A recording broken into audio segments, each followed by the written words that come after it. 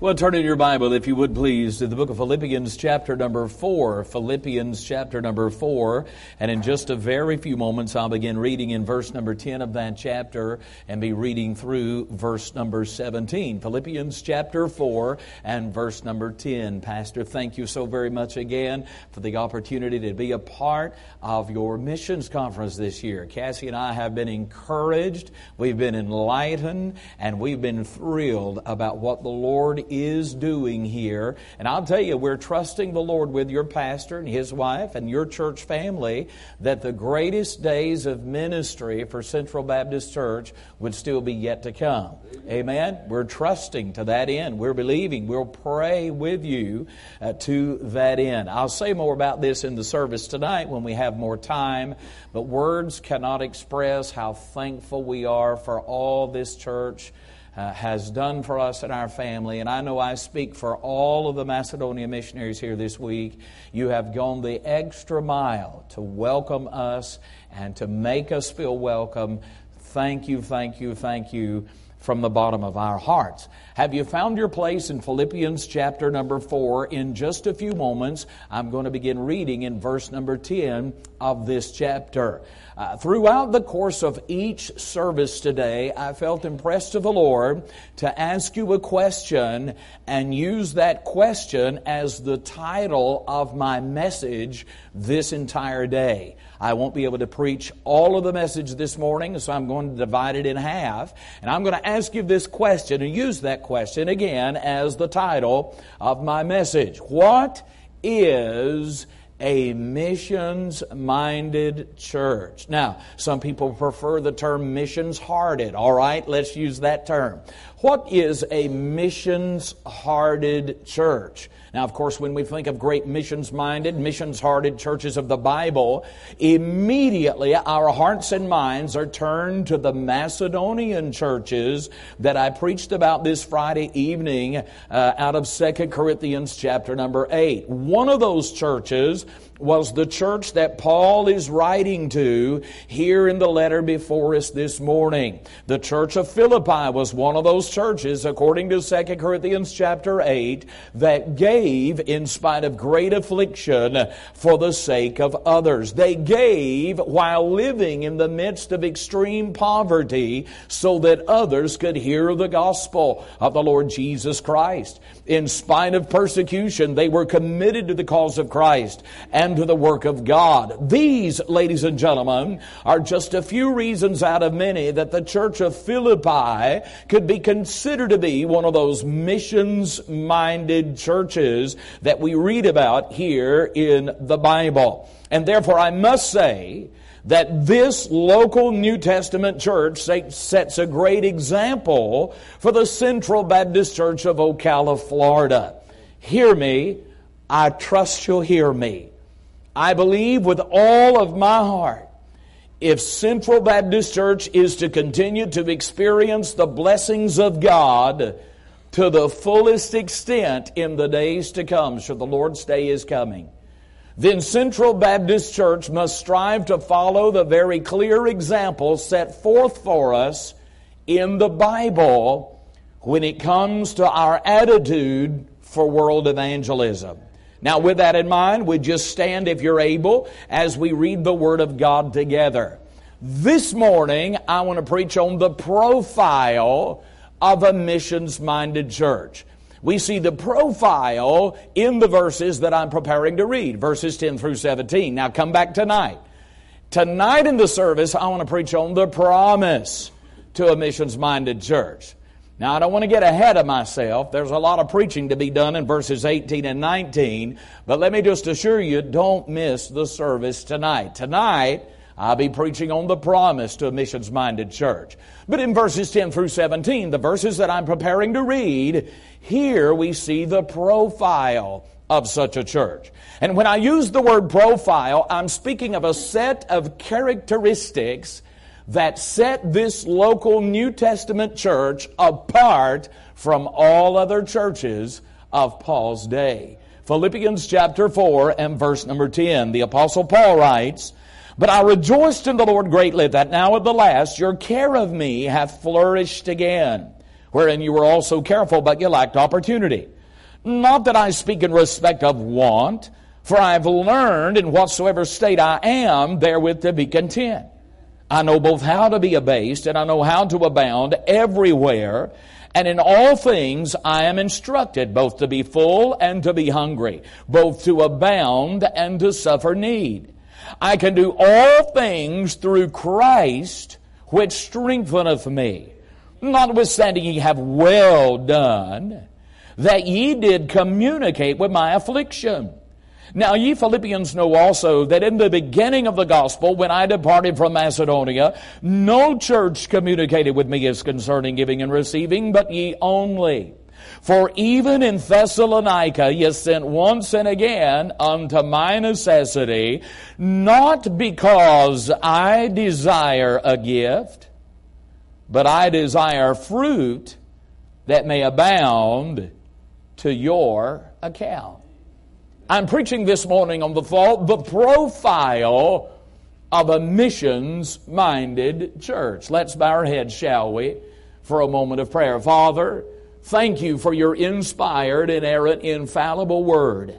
I pray that each of us would determine in our heart of hearts to not only hear it, but heed it, that we may be more like thee. Lord, I'm nothing without you. I pray you'd use me to be a blessing and a help this morning. In Jesus' name I pray, amen. Thank you for standing. You can be seated. One writer has well said, although not the longest of the Pauline epistles, Paul's letter to the Philippian believers has its own peculiar charm and important place among the New Testament canon. Another Bible commentator has insightfully stated, written with Ephesians, Colossians, as well as Philemon, as one of the prison epistles, this great book of the New Testament breathes the rare perfume of Christian joy and peace in the context of suffering. I believe with all of my heart this morning that here within the 4 short chapters that go to make up the book of Philippians, Paul, as he is led of the Holy Ghost of God to do so, has combined both the theological with the practical in order to impress upon each of our hearts the need to rejoice in the Lord in spite of less than favorable circumstances. And therefore, the epistle before us has often been called the epistle of Christian joy. Now, before we zero in on verses 10 through 17 of this, the final chapter of the letter, let's consider the entire letter as a whole by way of introduction. First of all, when you begin to dig into Philippians chapter number 1, here you can read and study of Paul's triumphant experiences. In spite of problems that had attempted to deter him, in spite of a prison that had been appointed to detain him, Paul was determined to press on for the cause of the Lord Jesus Christ. Paul's triumphant experiences. Philippians chapter number 1. In Philippians chapter 2, you read and study of Paul's tremendous examples. How that in verses 25 through 30, he used Epaphroditus as an example in sickness. How that in verses 19 through 24, he used Timothy as an example in service. And how that within the first 18 verses of Philippians chapter 2, he used the Lord Jesus himself as an example in sacrifice. Philippians chapter 2, Paul's tremendous examples. But then in the final 2 chapters of the epistle, we read and study of Paul's typical exhortations. There are 21 verses that go to make up Philippians chapter 3. And within those 21 verses, Paul exhorts his friends at Philippi to know the power of proper theology. Then in chapter 4, within the first 9 verses of the chapter, Paul exhorts the Philippian church to know the power of positive thinking. But then in the final portion of the chapter, the portion of the chapter where our text lies this morning, here Paul can be seen exhorting the Philippians to know the power of perpetual thanksgiving. In fact, here, ladies and gentlemen, in the final verses of the letter, we gather the immediate occasion of Paul's writing this epistle to begin with. Paul is writing the letter before us in order to thank thanked the church at Philippi for ministering unto his needs while he had been in prison for preaching the gospel. And in doing so, while writing the letter to thank the church for providing for his needs, while thanking the church for taking part in his missions ministry, Paul begins to reveal some very, very valuable truths about this particular New Testament church that are worthy of our consideration this morning. For you see, while considering those truths, we're going to be reminded yet again that the church that Paul is writing to here in his letter to the Philippian believers was a great missions-minded church. And may I say to Central Baptist Church of Ocala, Florida, this Lord's Day morning, that ought to be your heart's desire. You're going to be known for something. It ought to be your heart's desire to be known as a missions-minded, a missions-hearted church. And I say that this Lord's Day because only as the church fulfills her missionary obligation does the church justify her existence. I want you to listen to what I'm getting ready to say. The mission of the church should be missions. That's God's business. And any church that isn't in the business of carrying out God's business has no business being in business to begin with. Now, I felt a little preachy on that point, so I think I'll back up and say it again. World evangelism, reaching the world with the gospel, soul winning, bus ministry, door knocking, beating the bushes for Jesus so that others could hear the gospel. That is God's business. And any church that isn't in the business of carrying out God's business has no business being in business to begin with. Can I illustrate it like this? Several years ago when I was still a pastor, I had a Friday night off. I wasn't preaching anywhere. I was so excited about it. I went to my wife. I said, Cassie, I'm going to take you out on a Friday night date this Friday night. Now look, we're going all out on this Friday night. I'm going to take you somewhere that you won't have to order off of the dollar menu. You're not going to have to unwrap your food this Friday night. Oh no, we're going real plates, real forks, real spoons. You pick out the place that you'd like to go. My wife loves Italian food. And in Conyers, Georgia, there's a little place there called Milano's. It is an Italian restaurant. And so Cassie and I went to Milano's. We had a wonderful meal together. And after we finished that wonderful meal, I said, now, honey, I've already made plans for dessert. You know, ladies are impressed when we make plans like that. And that'd be a good place for you ladies to nudge your husband right there. And I said, Cassie, now I've already made plans. I've got things worked out. I've got a special dessert planned. Anytime you go out on a date on a Friday night, you not only got to have a great meal, you got to have a great dessert, right? So they just opened up a Dunkin' Donuts down the road, and so, hey, listen, I spent so much on the meal, I had to save some somewhere. That'd be a good place for you husbands to nudge your wives, amen. So I said, honey, I'm going to take you down here, a very special dessert, and I'll never forget it. I went through the drive-thru at Dunkin' Donuts, and I ordered 2 regular Dunkin' Donuts.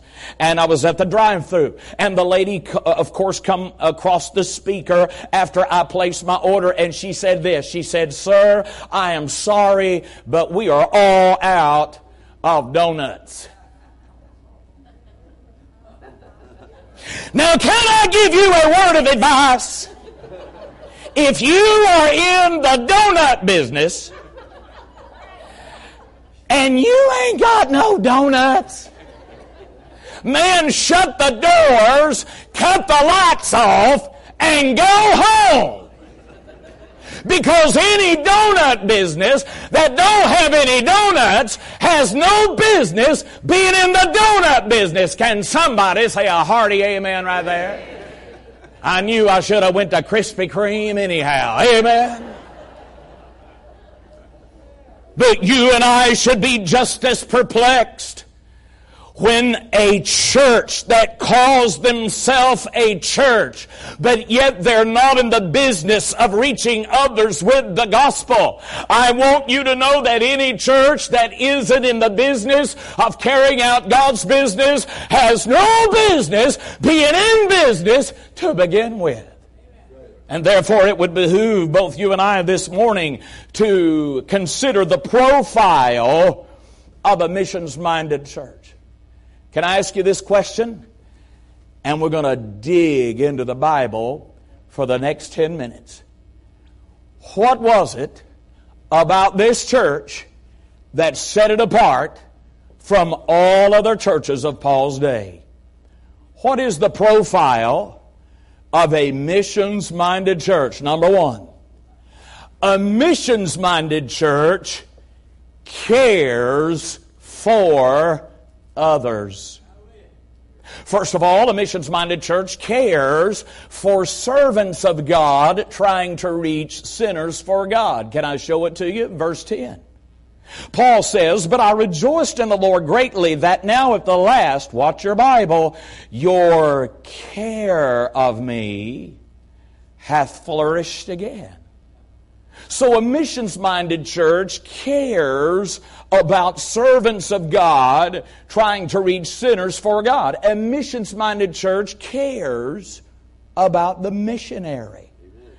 And I want to stop right here long enough to say thank you. I told your pastor earlier this morning during men's prayer time, this year I celebrate 30 years in the ministry. I have never been treated better than what I have been treated here at Central Baptist Church of Ocala, Florida. And from the bottom of my heart, and I know I speak for the Gilballs and the Bowdens and the Gazaways, from the bottom of all of our hearts, thank you for caring about missionaries. Have you ever taken the time to consider the context of Philippians 4:13? Oh, you're just like me. You've memorized the verse, and so have I. I can do all things through Christ, which strengtheneth me. But have you ever taken the time to consider the context? What was it that enabled Paul to say, I can do all things through Christ, which strengtheneth me? I'll tell you what it was. There was a little handful of believers in the Macedonian colony of Philippi that gave systematically, that gave faithfully, that gave regularly, that encouraged Paul, that enabled Paul, that enlightened Paul. And as a result of the church of Philippi's care for the man of God, it caused him to have a Philippians 4:13 experience. When I leave here tomorrow, and when I go to the next meeting, and believe me, the next few weeks are very, very busy, I'm going to go feeling like I could charge hell with a water pistol. Because of your care for me, I want to say I can do all things through Christ, which strengtheneth me. So a missions-minded church cares for servants of God trying to reach sinners for God. A missions-minded church cares about sinners that stand in need of a Savior. Oh, they loved Paul. Yes, they had a very personal relationship with the Apostle Paul. Paul loved them and they loved Paul. But one of the reasons why they loved Paul is because he gave them an avenue to reach sinners that needed the Savior. Oh, a missions-minded church never condones sin. Jesus was against sin, and you and I should be against sin as well. But we can stand hard against sin while never ceasing to love sinners. Jesus hates the drink, but He loves the drunkard. Jesus hates the drugs, but He loves the druggie. The missions-minded church follows the example of the Lord Jesus Himself, and they care for sinners. Can I say this, and I'm moving? The world doesn't care how much you know until they know how much you care. And what better way to show the world that we care than by sending them the gospel?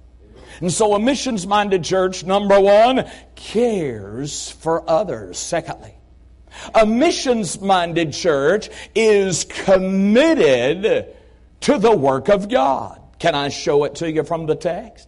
Notice what Paul said beginning with verse 14. Notwithstanding ye have well done, that ye did communicate with my affliction. Now ye Philippians know also that in the beginning of the gospel, when I departed from Macedonia, no church communicated with me as concerning giving and receiving, but ye only. For even in Thessalonica ye sent once and again unto my necessity. Now, I've always found it interesting while studying Paul's letter to the Philippian believers. At this point, when you study your Bible, you'll discover that Paul had already established several local churches. But only this church, only the church of Philippi had such a burden for his missions church planting ministry that the Bible goes to great lengths to teach us that they sent once and again unto Paul's necessity. Why did they do that? I'll tell you why they did that. They were committed. First of all, they were committed in their communication. Verse 14 declares the church communicated with Paul's affliction. That word in the text literally means that they identified with Paul. They come alongside him to assure him, Paul, you're not in this battle alone. They were committed in their communication. They were committed in their consistency because Paul specifically declares in the text that this local New Testament missions-minded church not only sent a one-time offering, they had sent once and again unto Paul's necessity. They were committed in their consistency. And can I just say this before I give you my last point? I think it would be good for me to say this right here. There are many reasons why you ought to not only continue what you are giving to world evangelism, but to do more. But here's one of the greatest reasons that I know. 140 missionaries around the world are counting on you. They're counting on you. Now you'll have within your power, within the next 30 days, the opportunity to either be a blessing or a discouragement to them. You say, well, preacher, what do you mean by that? If the faith promise doesn't come in to sustain the missionaries you already support, the church will have no choice but to lower the amount that you give those missionaries or to drop missionaries. And so can I ask you, before I give you my last point, if every member of Central Baptist Church followed your example, would Central Baptist Church put more missionaries on the field, or would they take more missionaries off? Every single one of you ought to be willing to make it really, really personal this morning and ask yourself the question, if every member of Central Baptist Church was like me, then what kind of church would Central Baptist Church be when it came to world evangelism?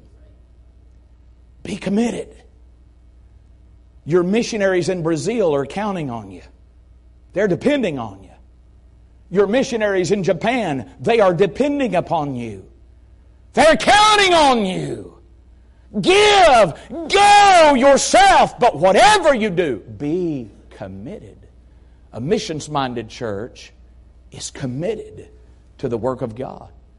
And finally, a missions-minded church is credited with fruit that abounds to its account. Can I show it to you from the text? Verses 16 and 17. For even in Thessalonica, ye sent once and again unto my necessity. Watch your Bible now. Not because I desire a gift, but I desire fruit that may abound to your account. Now, the word fruit is often used in the Bible as elsewhere to denote results or that which is produced from the sowing of seed. Thus, we speak of punishment as the fruit of sin, poverty as the fruit of idleness, and happiness as the fruit of a virtuous life. The language is taken from the fact that a man reaps or a man gathers the fruit or the results of the seed which he initially sows. But Paul makes it abundantly clear in the text that he, being the initial sower of the seed of the gospel, would not be the only one that would take part in the harvest of the seed that was sown. I asked Brother Fury if he would be so kind as to get me a few of your most recent missions letters. He gave me 3 such letters. Here's one from the Palmini family to the Philippines. Dear pastor and praying friends, when Kim and I came to the Philippines almost 16 years ago, it was with love, faith, and excitement.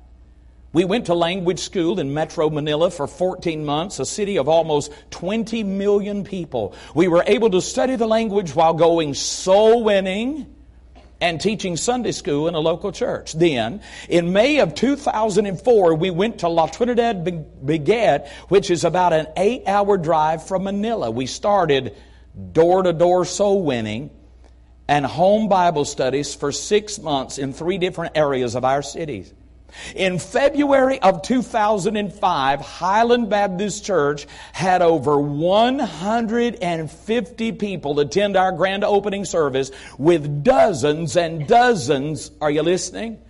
Dozens and dozens, can you say amen right there? Dozens and dozens of people calling on the Lord Jesus Christ for salvation. Now, those of you that give, I'm getting Jesus measles on my arm preaching. I love to get Jesus measles on my arm when I preach. Those of us here at Central Baptist Church that give regularly, faithfully, over and above our regular tithes and offerings so that others could hear the gospel. Dozens and dozens of souls that heard the gospel and were saved. That's fruit that abounds to your account. Dozens and dozens. Every time I read of a missionary that we support leading someone to Christ, you know what I think of? I know this is carnal, but I'm just going to be honest. Ka-ching! You know what that is? Man, that is fruit that you'll meet again, brother, at the judgment seat. Dozens and dozens. Brother Fury got me this letter from the Lance family who are serving in Sao Paulo, Brazil. I'm just going to skip down to the final paragraph here where he says, once again, thank you for your faithfulness in supporting us financially and prayerfully through the years. The churches in Jardam, Varginha, and Vargam Grande are here today because you prayed and invested in God's work. Those churches would not be there had there not been Central Baptist churches in America that had determined to partner with this family. Every time you read of a soul being saved, every time you read of a church being planted, every time that you read of your missionaries, the Damascus family in Scotland, having an outreach that they're calling Super Spring Spectacular, and you see their goal for this event is to host at least 100 kids do you realize that when they witness to those 100 kids, according to my King James Bible, for those of you that give regularly over and above your regular tithes and offerings so that others could hear the gospel, that's the same thing as you're standing there giving them the same gospel that you heard that changed your life as well. Ka-ching! That's fruit that abounds to your account. You say, well, preacher, is that really a big deal? It really is. Because Jesus could come in the next 5 minutes. Are you listening to me? Jesus could come in the next 5 minutes. You know what's going to happen? The Bible says the dead in Christ will rise first. Amen. Then we which are alive and remain shall be caught up together with Him in the clouds to meet the Lord in the air, and so shall we ever be with the Lord. And yes, there's going to be a grand reunion in the sky. But do you want to know where we're going after that grand reunion? Let me tell you where we're going, children of God. You and I are going to the judgment seat of Christ. And at the judgment seat of Christ, there is one word that we're going to hear mentioned many times. And it is the word faithful. Faithful. How faithful have you been to carry out my command to reach the world with the gospel? And nobody will ever stand, no child of God will ever stand at the judgment seat and say, boy, I wish I wouldn't have listened to Pastor Bloom and filled that faith promise card out. You know, I could have got that bigger bass boat, and I could have got the bigger shotgun, and here I am, gave all that money to missions. Oh no, friend. When we stand there before God takes the handkerchief of heaven and wipes our tears away, there will be many shed. Oh, and we'll think to ourselves, I wish I would have done more. I wish I would have done more. Can I ask you this, and we're praying. Are you willing to do your part in making sure Central Baptist Church of Ocala, Florida remains a missions-minded church? You've listened so well. Would you bow your head with me?